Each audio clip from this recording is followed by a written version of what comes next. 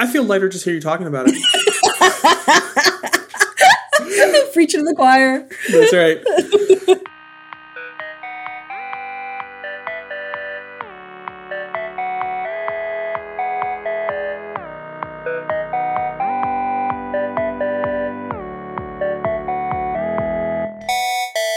Hello, world. I am Chris Lasacco, the president of Postlight, a New York City-based digital strategy design and engineering firm, and I am coming to you this week with my business partner, Gina Trapani. Hello, Gina. Hey, Chris. Good morning. How you doing? Good morning. Doing great. I was hoping to talk to you today about a sticky subject in developing digital products, which is when do you move fast and break things, and when do you slow down and clean things up? The perennial question of all product teams. Yes. So let me start by asking you a question. Shouldn't you always move fast and break things? Wasn't this a whole Zuckerberg thing? Like, this is the whole Zuckerberg thing. You always have to be constantly, pushing the envelope, and you should be going 80, 90 miles an hour. And if that means some things get broken along the way, so be it. Everything gets made up at the altar of speed when it comes to how you develop software. I have my own opinions on this, but I'm curious to hear, maybe we start. Why not always go fast? Yeah, I mean, this is a great question. Move fast and break things. Zuckerberg made this famous. It really came back and bit Facebook in the butt when they had major privacy problems. Like the platform kind of got away from them. They were breaking stuff that affected people's lives, in really terrible ways. Harassers and privacy and information leaking in the way that it shouldn't. So move fast and break things really didn't serve them, kind of bit them. I mean, it's a really risky approach, right? But I do think that it is appropriate for a particular time, right, in product and platform development, right? Because say more about that. Product innovation and getting something going, right? I mean, especially at the beginning of the life cycle, especially if you're in a startup situation where you've got a brand new product, you don't know that you have product market fit, you don't really have the users yet, but you're looking to do something new and something different and something innovative, right?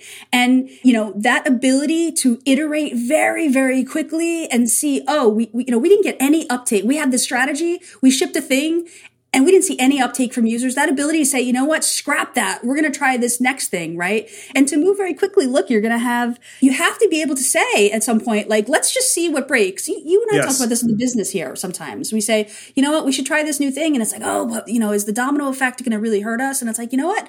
In this case, like, let's see what breaks and we'll fix it if it does, right? Like, there is a sacrifice. Like, there's a moment where you want to take that risk and for the sake of innovation or moving quickly, because, often, particularly in a startup situation, your survival, like, depends on your ability to innovate and to find something that actually works, right? So I'm defending, and I never thought I'd be in this position to be defending Zuckerberg, but I'm defending move fast and break things a little bit, because otherwise, if you're at the beginning of trying to make something new and interesting and innovative, and you think about every single thing that could go wrong for any move that you make, it also is just it's a mindset, right? Like, I think that he made this a mantra because he wanted people's mindset to be, we're trying experiments every day, and we're going to go pursue the stuff that works, and we're going to sunset the things that don't, and we're going to worry too much about getting it perfect, right now. And I think that's appropriate at the beginning. I completely agree. I think you said a lot of interesting things there. I want to go back to something that you said at the beginning, which is when you're trying to figure out product market fit, you have to be able to respond really quickly. When I think about prototyping, why do prototypes? Why build something in Figma that you put in front of users? Why build throwaways in the very beginning of a project? And this is why, because you have to prove out some of your ideas. When you're in the proving out phase, you do need to move fast and break things. You do need to understand, because you need to try a lot of stuff, especially if it's a greenfield project that does not exist yet. Yes. You're not going to get it right on your first crack, or the odds are, astronomically high that you're not going to get it right. And so you have to put a lot of things out there. And if you want it to be great, you're going to learn from the things that work and the things that don't work. And that means you're going to have a lot of half-done kind of broken ideas that just didn't work that you need to shed. So I completely agree with you at the beginning of the project. And I think you're in that prototyping stage. And I mean prototypes in the sense that you don't intend them to actually be the production version of the platform. You just build something as fast as you can to get the kernel of the idea right, and then you put it in front of people and see how they use it, see how they react to it. So that's number one. The other thing you said that I thought was really good was this idea that you don't know where something is going to break necessarily. And so you might have to let it break to figure out where you have to shore it up. You know, we talk about with our engineering teams, you know, the curse of premature optimization, where you think you're building for millions of users. And so you shore up parts X, Y, and Z of the platform, and then you release it, you know, to real users, and parts A, B, and C break, and you weren't even thinking about them. And all the effort that you spent shoring up X, Y, and Z may have been wasted.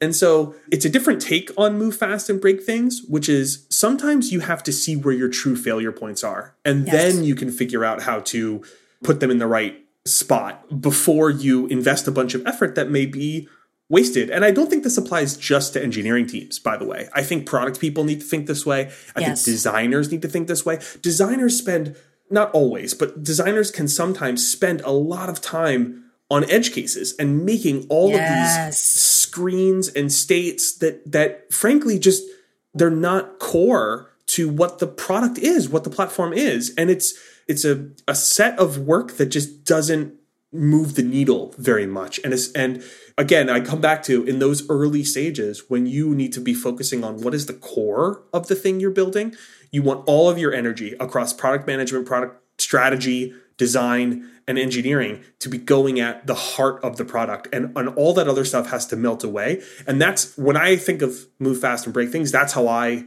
interpret it, which is, you know, make sure you're focused on the core. Yeah, I mean, I think that's absolutely right. You know, you build a feature, you work on it for months and months, it launches, it doesn't get used a whole lot, right? And now you're on to the next thing that may threaten the first thing that you did. But if no one's really, you know, if no one's really using it, it's okay. You have to have a little bit of a mindset of like, okay, like I can't get too attached, right, to this thing that's not working. I need to be attached to the core vision, right? I can't be attached to sunk costs or this thing that, you know, I was sure was going to be, you know, great and actually didn't turn out to serve the business goals or the user goals, right?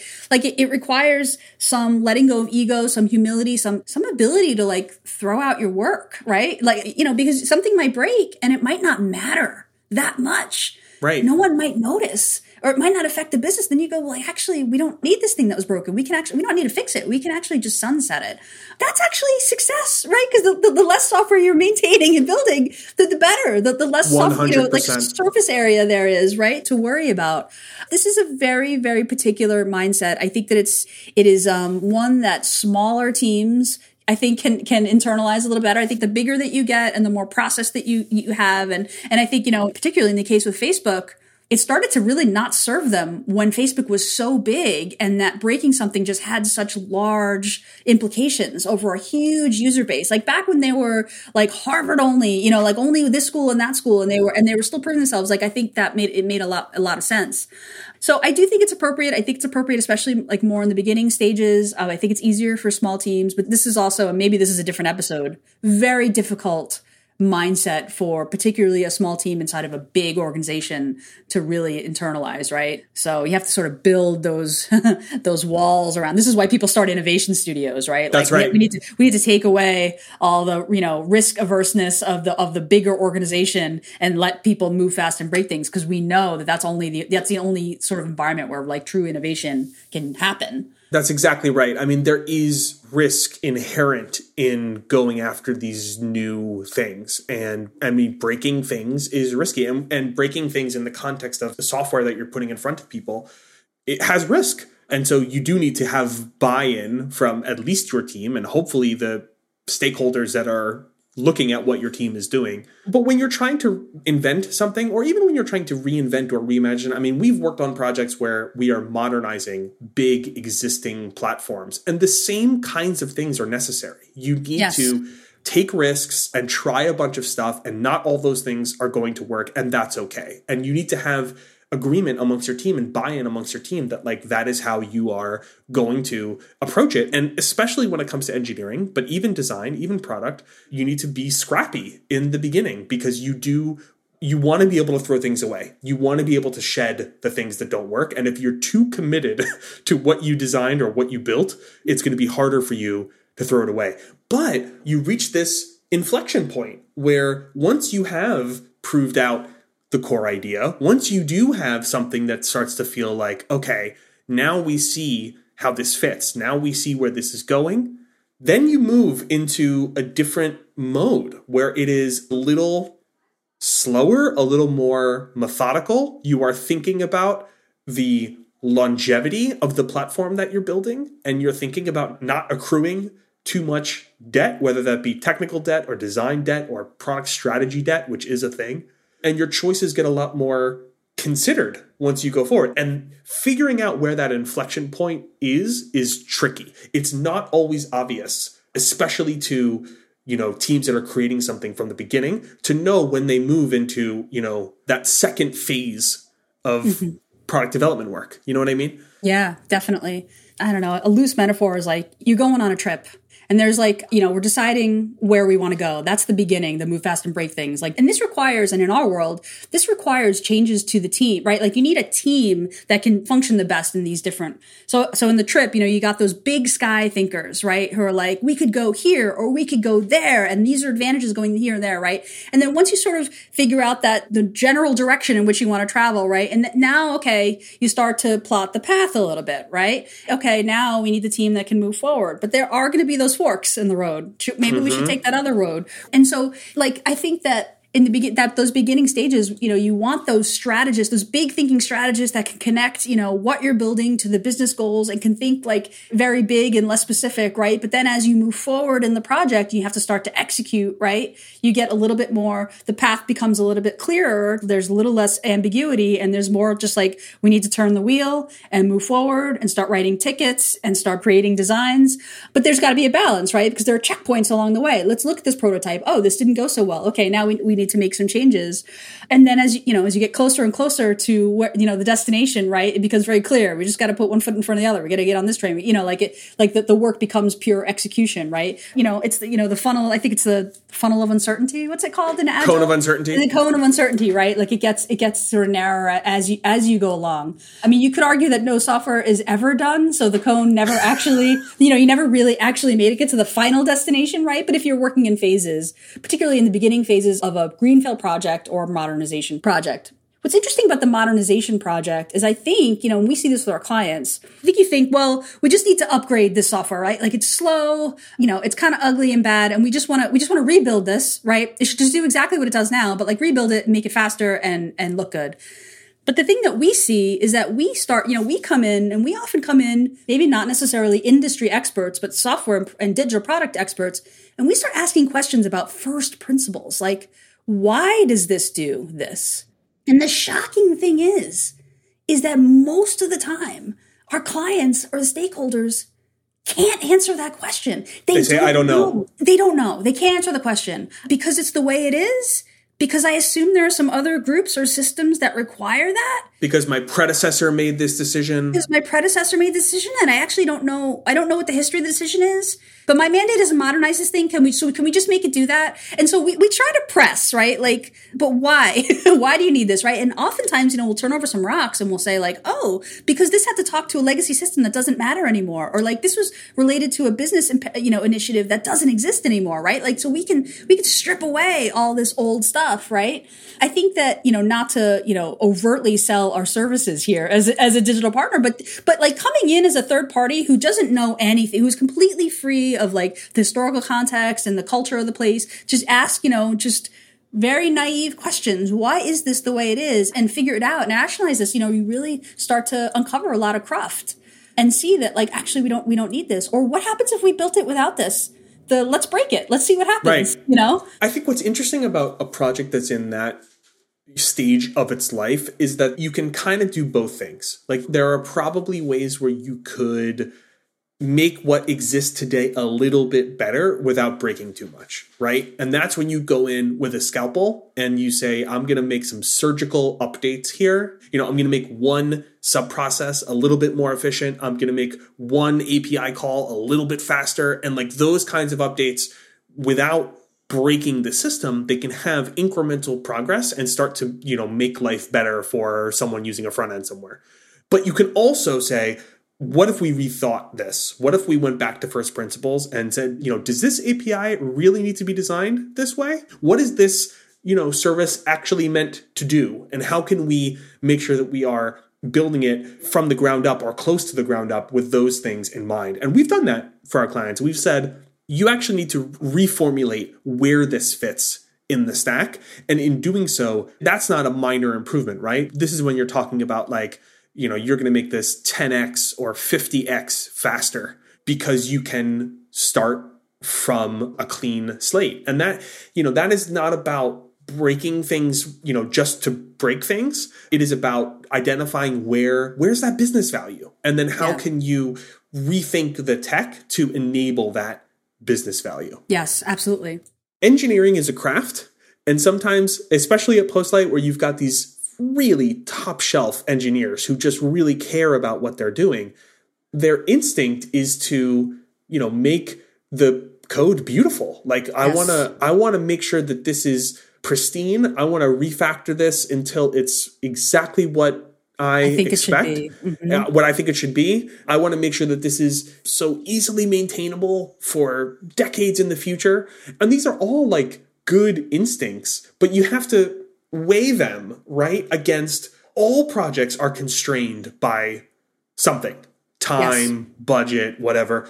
And you need to make sure that you are, approaching the craft of programming, knowing your constraints and knowing that sometimes you can't rethink something from the beginning. And so you have to be a little more targeted in your approach, or you have to think, okay, I'm going to carve off this one small piece, which I know is relatively straightforward, and that's what I'm going to attack. And I'm going to make peace with the fact that I can't rebuild this whole thing from scratch, which is sometimes what you want to do, especially when you're coming into a new code base.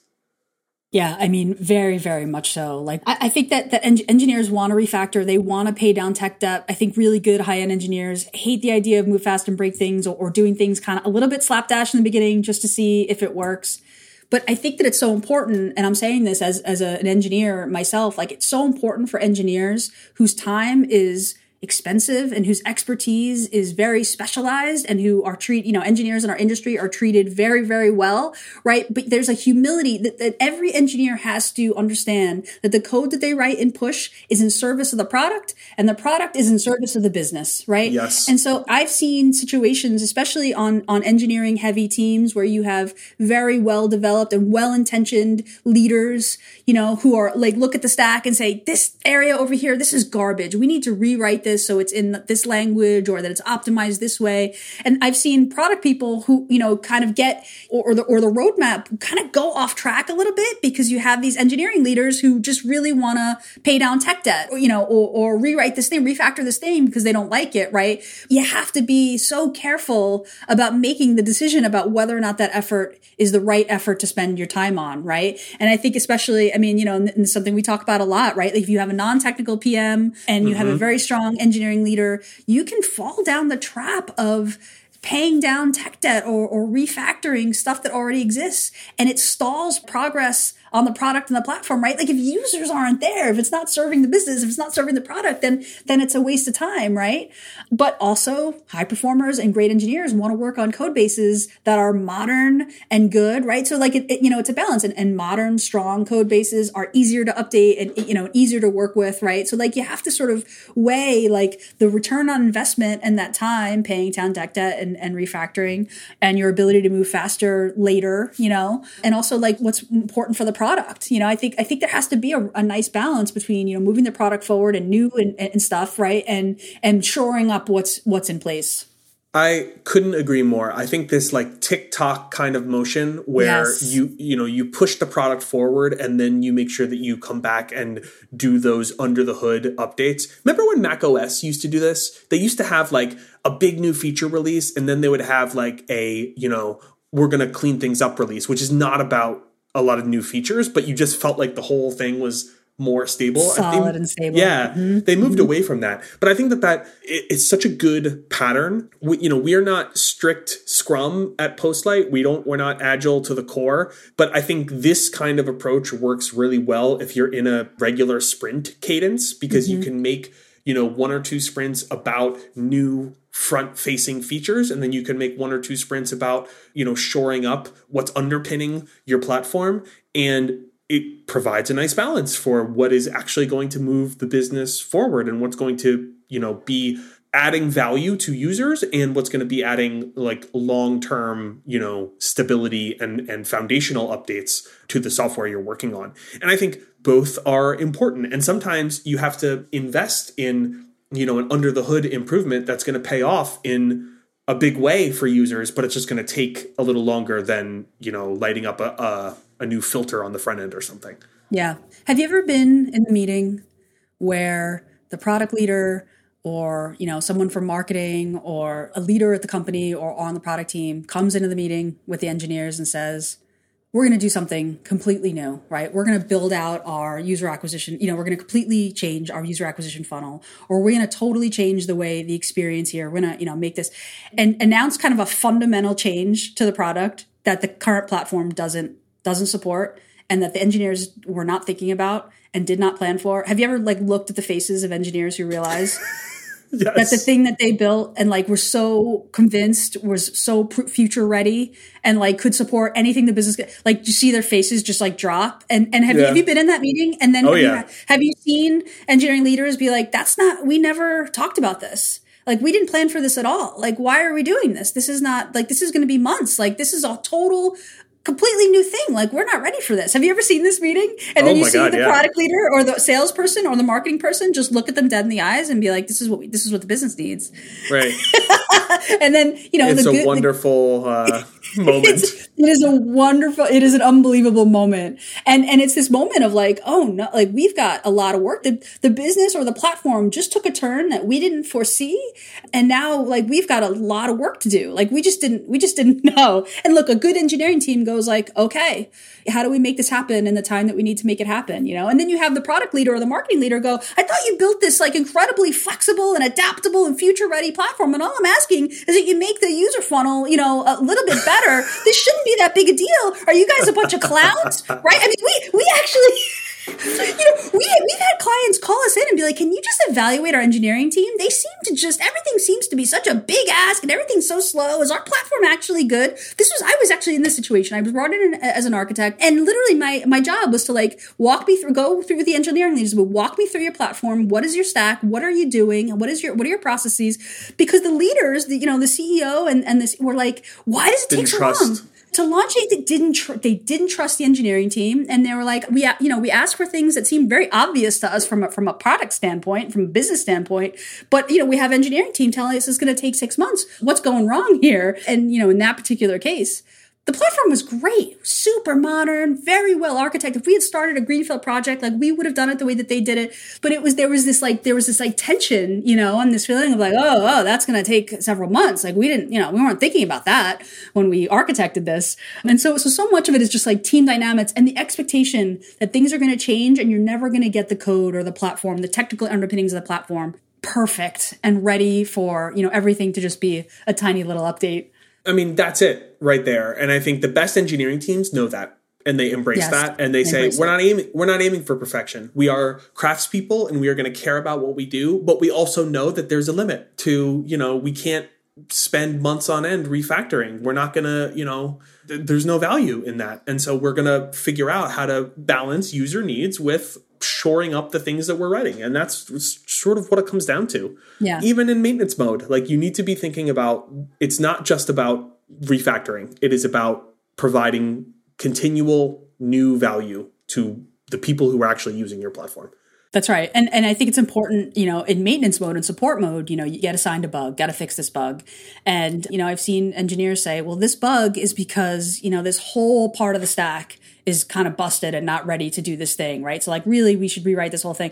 And, and it's okay, there's a time to do that. And there's a time to put the Band-Aid on and figure out how to serve the user in the best way without going all the way down the stack and refactoring the whole thing, right? It's the same thing with design. We've had designers who are like, I don't want to just add this field. I want to rethink this form.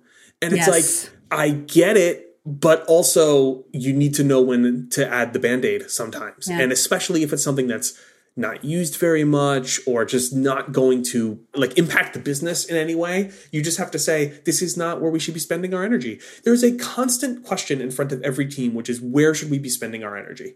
And That's right. You have to have a good sense of your North Star and your vision and know what, where your product needs to evolve so that you're doing that calculus every single time. Every day. Well-functioning teams are thinking about, regardless of where you are in the life cycle, whether you're at the very beginning or you're, 3, 5, 10 years in, you have to be thinking about where am I going? Where am I moving the platform? And how do I align my small micro decisions on a week by week or sprint by sprint level to the ultimate goal of progressing this thing that I'm working on. And that's going to guide how you make these trade-offs and how you understand, is now the right time to invest in refactoring something, or do I have to just put the Band-Aid on and spend my energy on the more important thing that is really going to demand, more attention? This is such a key important skill for everyone, right? For every professional and every leader. But I see this particularly with like high performing craftspeople who really care about the thing that they produce and want to do the absolute best job. I mean, like the best attributes, the cream of the crop, the like A plus performers. There's a tendency to assign yourself work that is not as important. There's a tendency to just want to get it right. And as you're going through your work, being like, you know what, at some point I should really redo this form. And, I really want to take a look at this, right? And then you wind up with this huge to-do list and you're spending your time doing the little pet projects and priorities because the thing isn't perfect. That doesn't have high impact, right? And then two things happen. Either you get, and this happened to me as an engineer, I got scolded like in a team meeting by my product manager. This is early in my career. And was like, why are you working on this? And I was like, well, I just wanted to clean up. And it's like, no, this is not important. Why are you working on this? And I was actually embarrassed. But there's one of two things. You either get scolded and, you get told, stop doing what you're doing and work on this important thing. Or you wind up into like a nights and weekends situation where you work on the pet priorities during the business day. And then you're like, oh, wait, but I have this other stuff, right? I mean, ideally, a product leader or your team leader is pushing on the stuff that's high impact, right? And if you're putting your pet priorities, your nice to haves, your little to-do list in your mind, like I just want to clean this little thing up ahead of those priorities, then you wind up in a situation where you're working unsustainable hours, right, to get it all done. So I think that like shedding the like, I would love to do this when I have time and letting go a little bit of everything being perfect and refocusing yourself on the highest impact things that you can spend your brain on, your time on, your effort on. It's so key. I mean, it's something both of us, you and I talk about this all the time, something I still work on a day-to-day basis, but I think it's also really important for engineers and for designers and even product folks, Completely. I think this is a good place to leave it. We love talking about this stuff. And if you are thinking, I really need to make sure that my team is oriented or in the right way or thinking about my platform or my product in the way that Gina and I are talking about it, we'd love to hear from you. Please send us a note, hello@postsite.com. We will give you advice. We will give you guidance. And if we can help, we'd be glad to talk about how we can help. We love hearing business problems of all shapes and sizes. That's it. We will see you again in a week. Thanks, everybody. Thanks for listening. Thanks, everyone.